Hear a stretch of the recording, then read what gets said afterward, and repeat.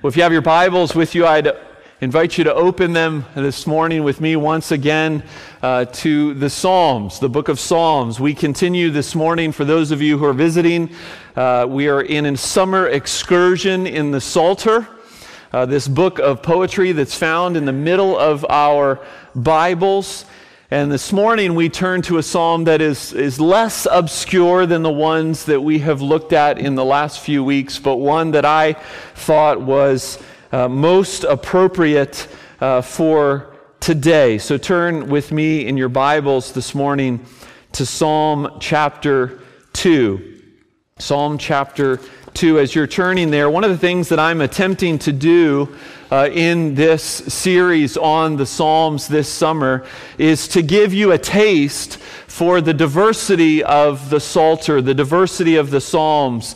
And so we've looked at a prophetic hymn, we've looked at a hymn of praise, we've looked at a song of lament, and today we turn to what is known as a royal psalm. There are a few royal psalms in the Psalter. Another couple royal psalms are Psalm 72, Psalm 110. You see, Psalm 2 is a royal psalm. It's also called a coronation psalm, and it was likely used in Israel's history multiple times as the kings in the line of David ascended and took their thrones. Now, it doesn't say here in Psalm chapter 2, but we learn from the New Testament that this is a psalm that was indeed written by David himself. But as you're going to hear, the language of Psalm 2 is so grand. The promise, the hope, it's so big that it literally overflows its banks and forces us to look beyond any earthly king.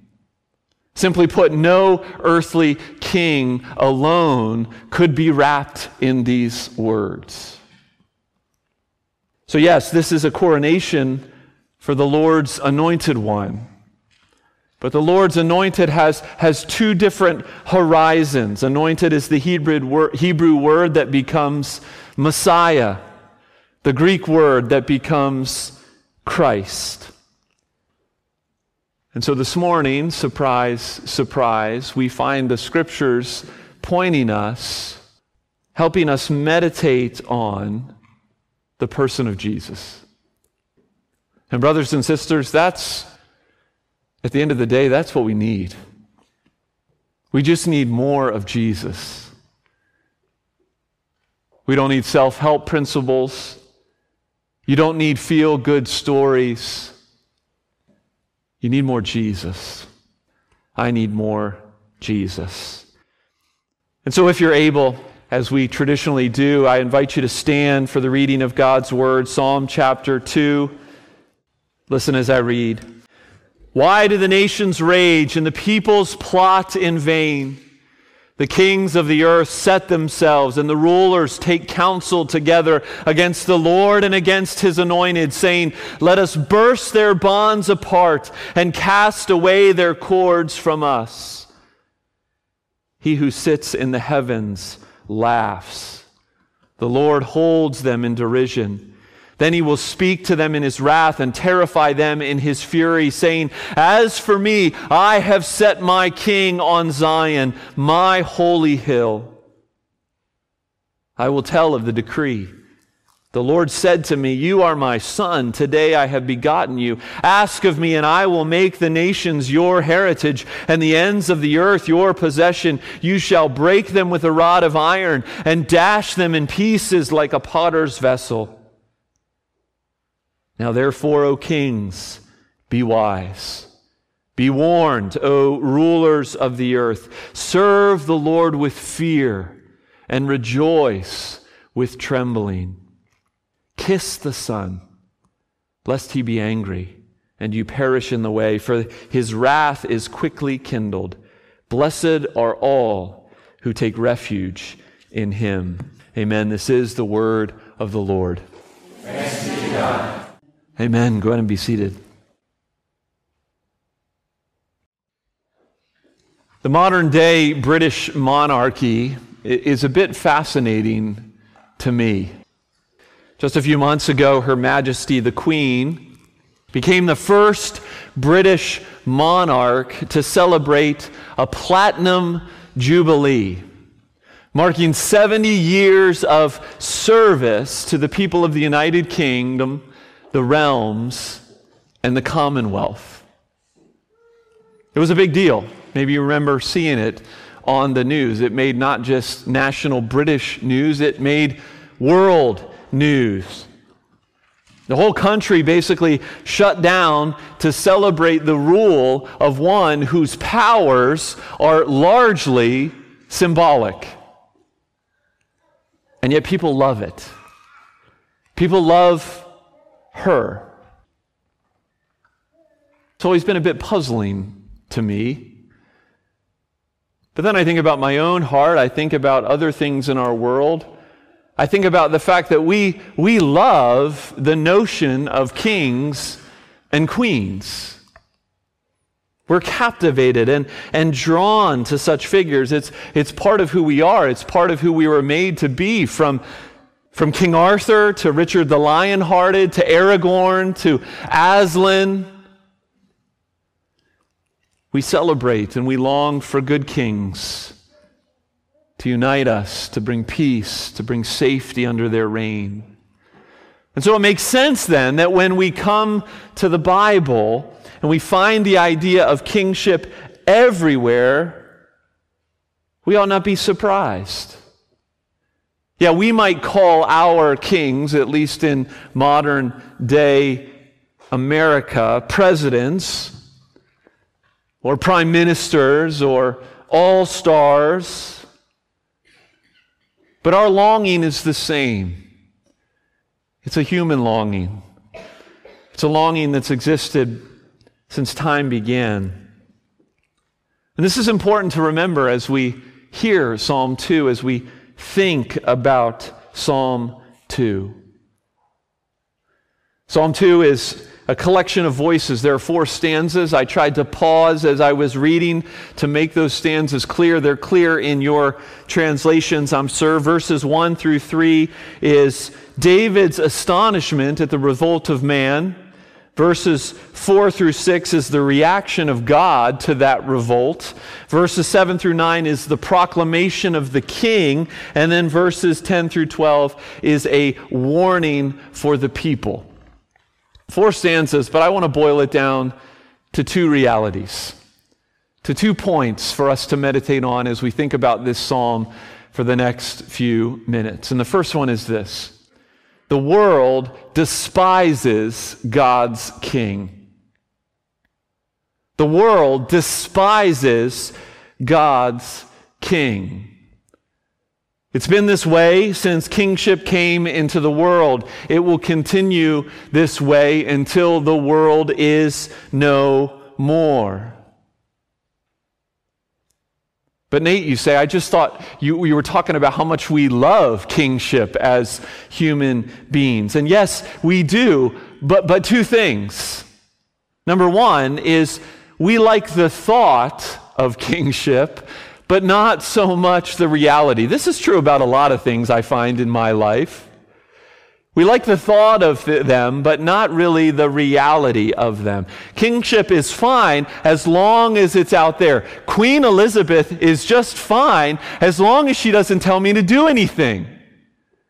As long as she doesn't ask me to submit to what she wants or thinks should happen. So we like the thought of it, but not the reality. And secondly, specifically, we don't like God's rule. So yeah, we like kings, but we despise God's king.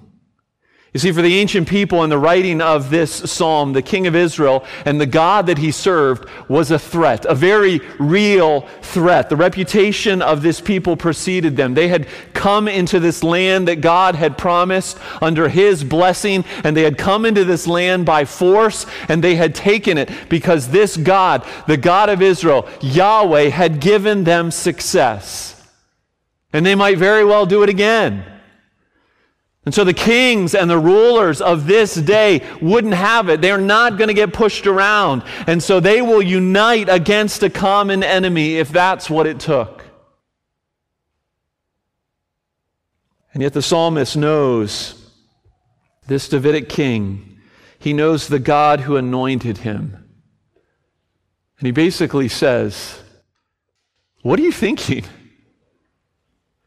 Don't you understand who you are setting yourself up against? But this is the natural bent of humanity. Something the Scriptures talks about over and over again. It's the Creator God's rule that we despise. Why? Well, we say it's so restrictive. It's slavery. It holds us back. The psalmist uses one of the many parallelisms to describe this in verse 3. He says, "Let us burst their bonds apart and cast away their cords from us." We believe the lie that God's rule is not where life is found. And so we search for it elsewhere. And this isn't some ancient, localized phenomenon. It plays itself out over and over again throughout the course of human history in all kinds of political spheres and cultures. The world despises God's anointed. They despise God's king. The world hates Jesus. That hatred and that rebellion drove them to kill the man when he was here.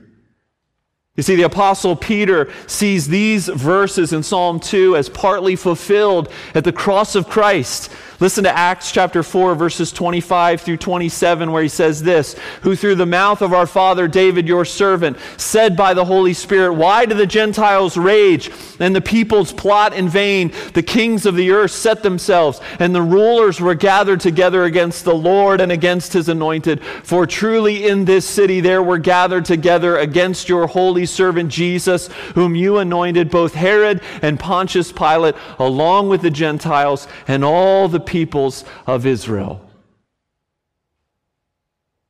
And so why are we surprised when our culture, indeed our very nation, is running away as fast as it can from everything that Jesus is about, from everything that God is about? No, we don't need to be surprised at that. And while we may grieve, and while we may pray against it and push against it with all that we can, we also need not fear. And that drives us to the second thing I think this psalm points us to this morning. As the old hymn writer stated, trust and obey, for there's no other way.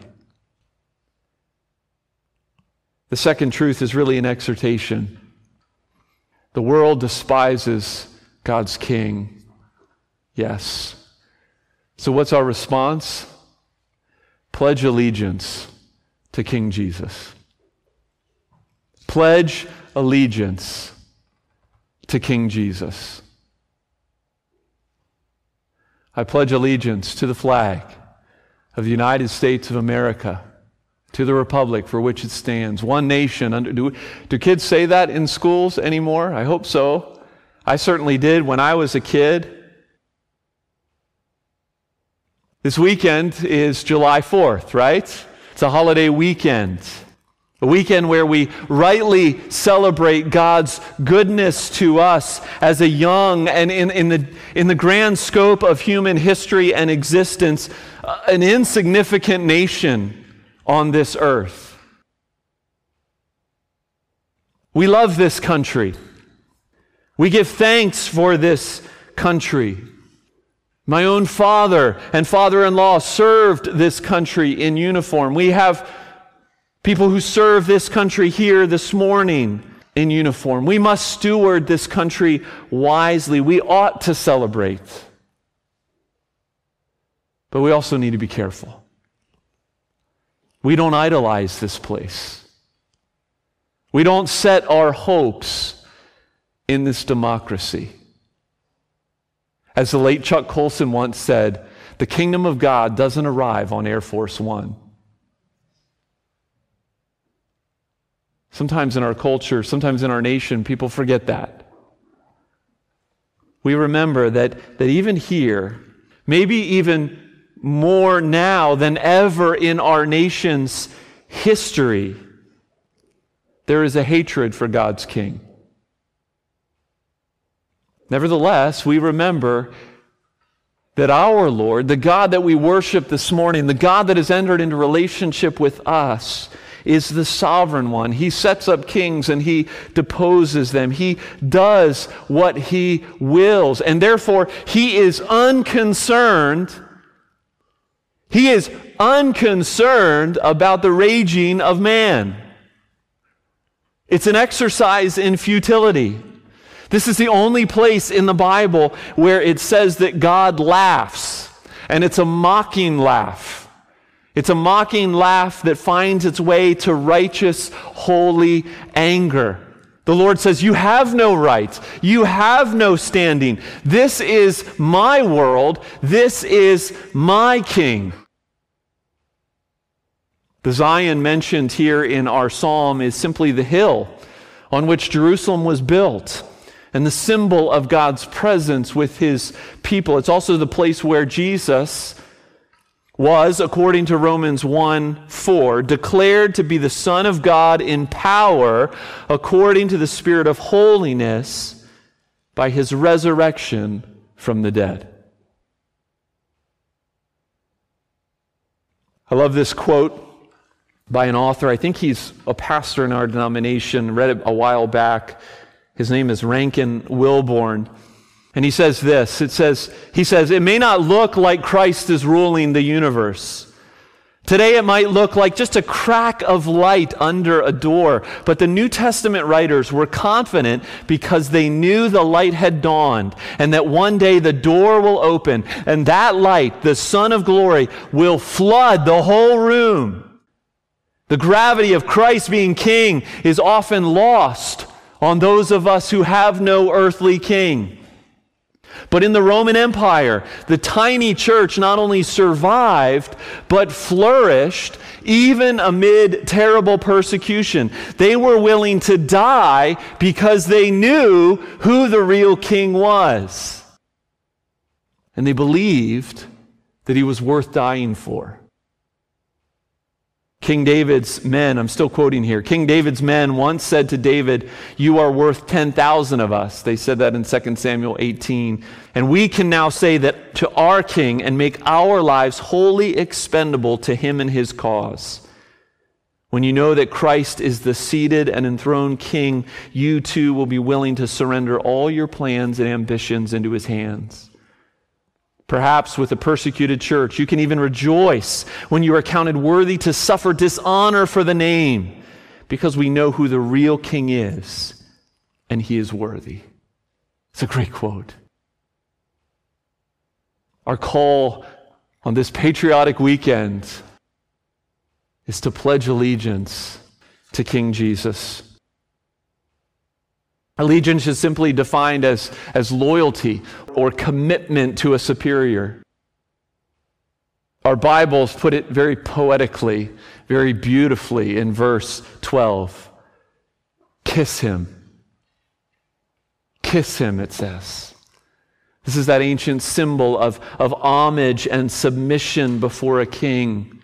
And with it comes this intimacy and this commitment beyond saying a prayer, beyond going to church, beyond checking a box. Right? We kiss a lot of things in our lives, don't we? Ourselves, our careers, our comfort, our causes. How much are we kissing the Son? King Jesus came to rule us not just in some distant future, but now. And so I ask, where are you not believing that he is what you need? Where are you not believing that he is what you need? Where are you not believing that his rule, that his ways are not good, are not right, are not for you. But we may not be literally ripping out pages of our Bibles, but we certainly ignore things. Sometimes intentionally, sometimes unintentionally, just being forgetful. But our sin is an expression of disloyalty. It's an expression of defiance, saying, I know better than you. Every anxious despair needs to be backfilled with His good rule, because Jesus is the King that we need. His voice is the one that we want to hear. And in verse 7, we get to hear it.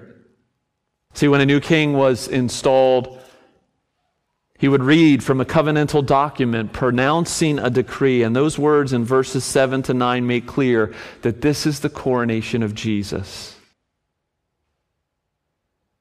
The writer of the Hebrews declares in Hebrews 1:5, "For to which of the angels did God ever say, 'You are my son, today I have begotten you'?" You see, no other king could speak like this. No other king has such a wide-reaching rule. King Jesus was born to rule. He sits at God's right hand, risen and ruling now. The great Baptist preacher Charles Spurgeon said, "We see on the shore of time the works of the Caesars, the relics of the Mongols, and the last remnants of the Ottomans, Charlemagne, Maximilian, and Napoleon, how they flit like shadows before us. They were and are not, but Jesus forever is." As grateful as we are for this country, as wonderful as it is to celebrate our freedom, we too will be like fleeting shadows in the grand scope of history, but His rule, His church will reign on. And His second coming is still before us. And that's where the psalm ends. The psalm is a warning. It obviously explicitly states in verse 10, "Be warned." The images of His terrifying fury and the smashing of pottery and the strength of the rod of iron in His hand, they're all intended to drive us to shelter from His justice. And the only place where we can find shelter is in Jesus. And so the invitation is not pledge allegiance to King Jesus, just like you can become citizens of any country you want to. You can renounce your citizenship of America and you can become a citizen of Germany. You can become a dual citizen of America and Japan, whatever you want to do. No, this is not an option. Pledge allegiance to King Jesus, because as one commentator wrote, there is no refuge from Him, only in Him. King Jesus rules and reigns, and He's coming again. Hear this promise and picture from the book of Revelation. Revelation 19, verse 15, "From His mouth comes a sharp sword with which to strike down the nations, and He will rule them with a rod of iron." So ultimately, Psalm 2 is a call for safety for those of you in this room who might at this point be exposed to His justice, to His righteousness, to His wrath. And for those of you who have already pledged allegiance to King Jesus and are hiding in the refuge that is Him, this is a call for hope. A reminder that we need not fear. He will have His day. Every knee will bow, every tongue will confess. You see, it's not a mistake that Psalm chapter 2 is situated at the very beginning of the Psalter. It's not a mistake, because it shows us where the whole course of human history is headed. It gives us an entire, all-encompassing worldview that we must adopt. That we must adopt. An allegiance to King Jesus despite the world's hatred of him. So, brothers and sisters, enjoy your Fourth. Celebrate the freedoms. Remember the sacrifices, but ultimately rejoice in the fact that this place is not your home, that the president is not your king, and that your confidence and your loyalties lie with someone so much greater, so much wiser, so much more wonderful. Let's pray together. Father in heaven, we thank you this morning for these truths from your word. We thank you for the reminder of who you are and of whose we are as we go from this place, as your word continues its work in our minds and in our hearts. We pray that it would shape us, that it would fashion us, that it would show us those places where we're not letting you rule, those places where we have our figurative fists held up in defiance of you. And Father, if there are those here or those listening who have not looked to you, Jesus, the one who proved yourself in coming to earth, living and dying in human history, but most importantly, rising from the dead, showing the world who you were, who you are. Father, I pray that for those who do not yet know you, that you would reveal yourself to them, that they would lay down their resistance and that they would pledge allegiance to you, the one who has come and the one who is coming again. Father, we thank you for such hope. We thank you for such peace. Father, we recognize that this is our mission as your people, to declare your reign, to declare your rule, to live in such a way where that's evident. We ask for your grace. We need your help. Grant it to us, we ask, by your Spirit. I pray all of this in the name of Jesus, our Savior. Amen.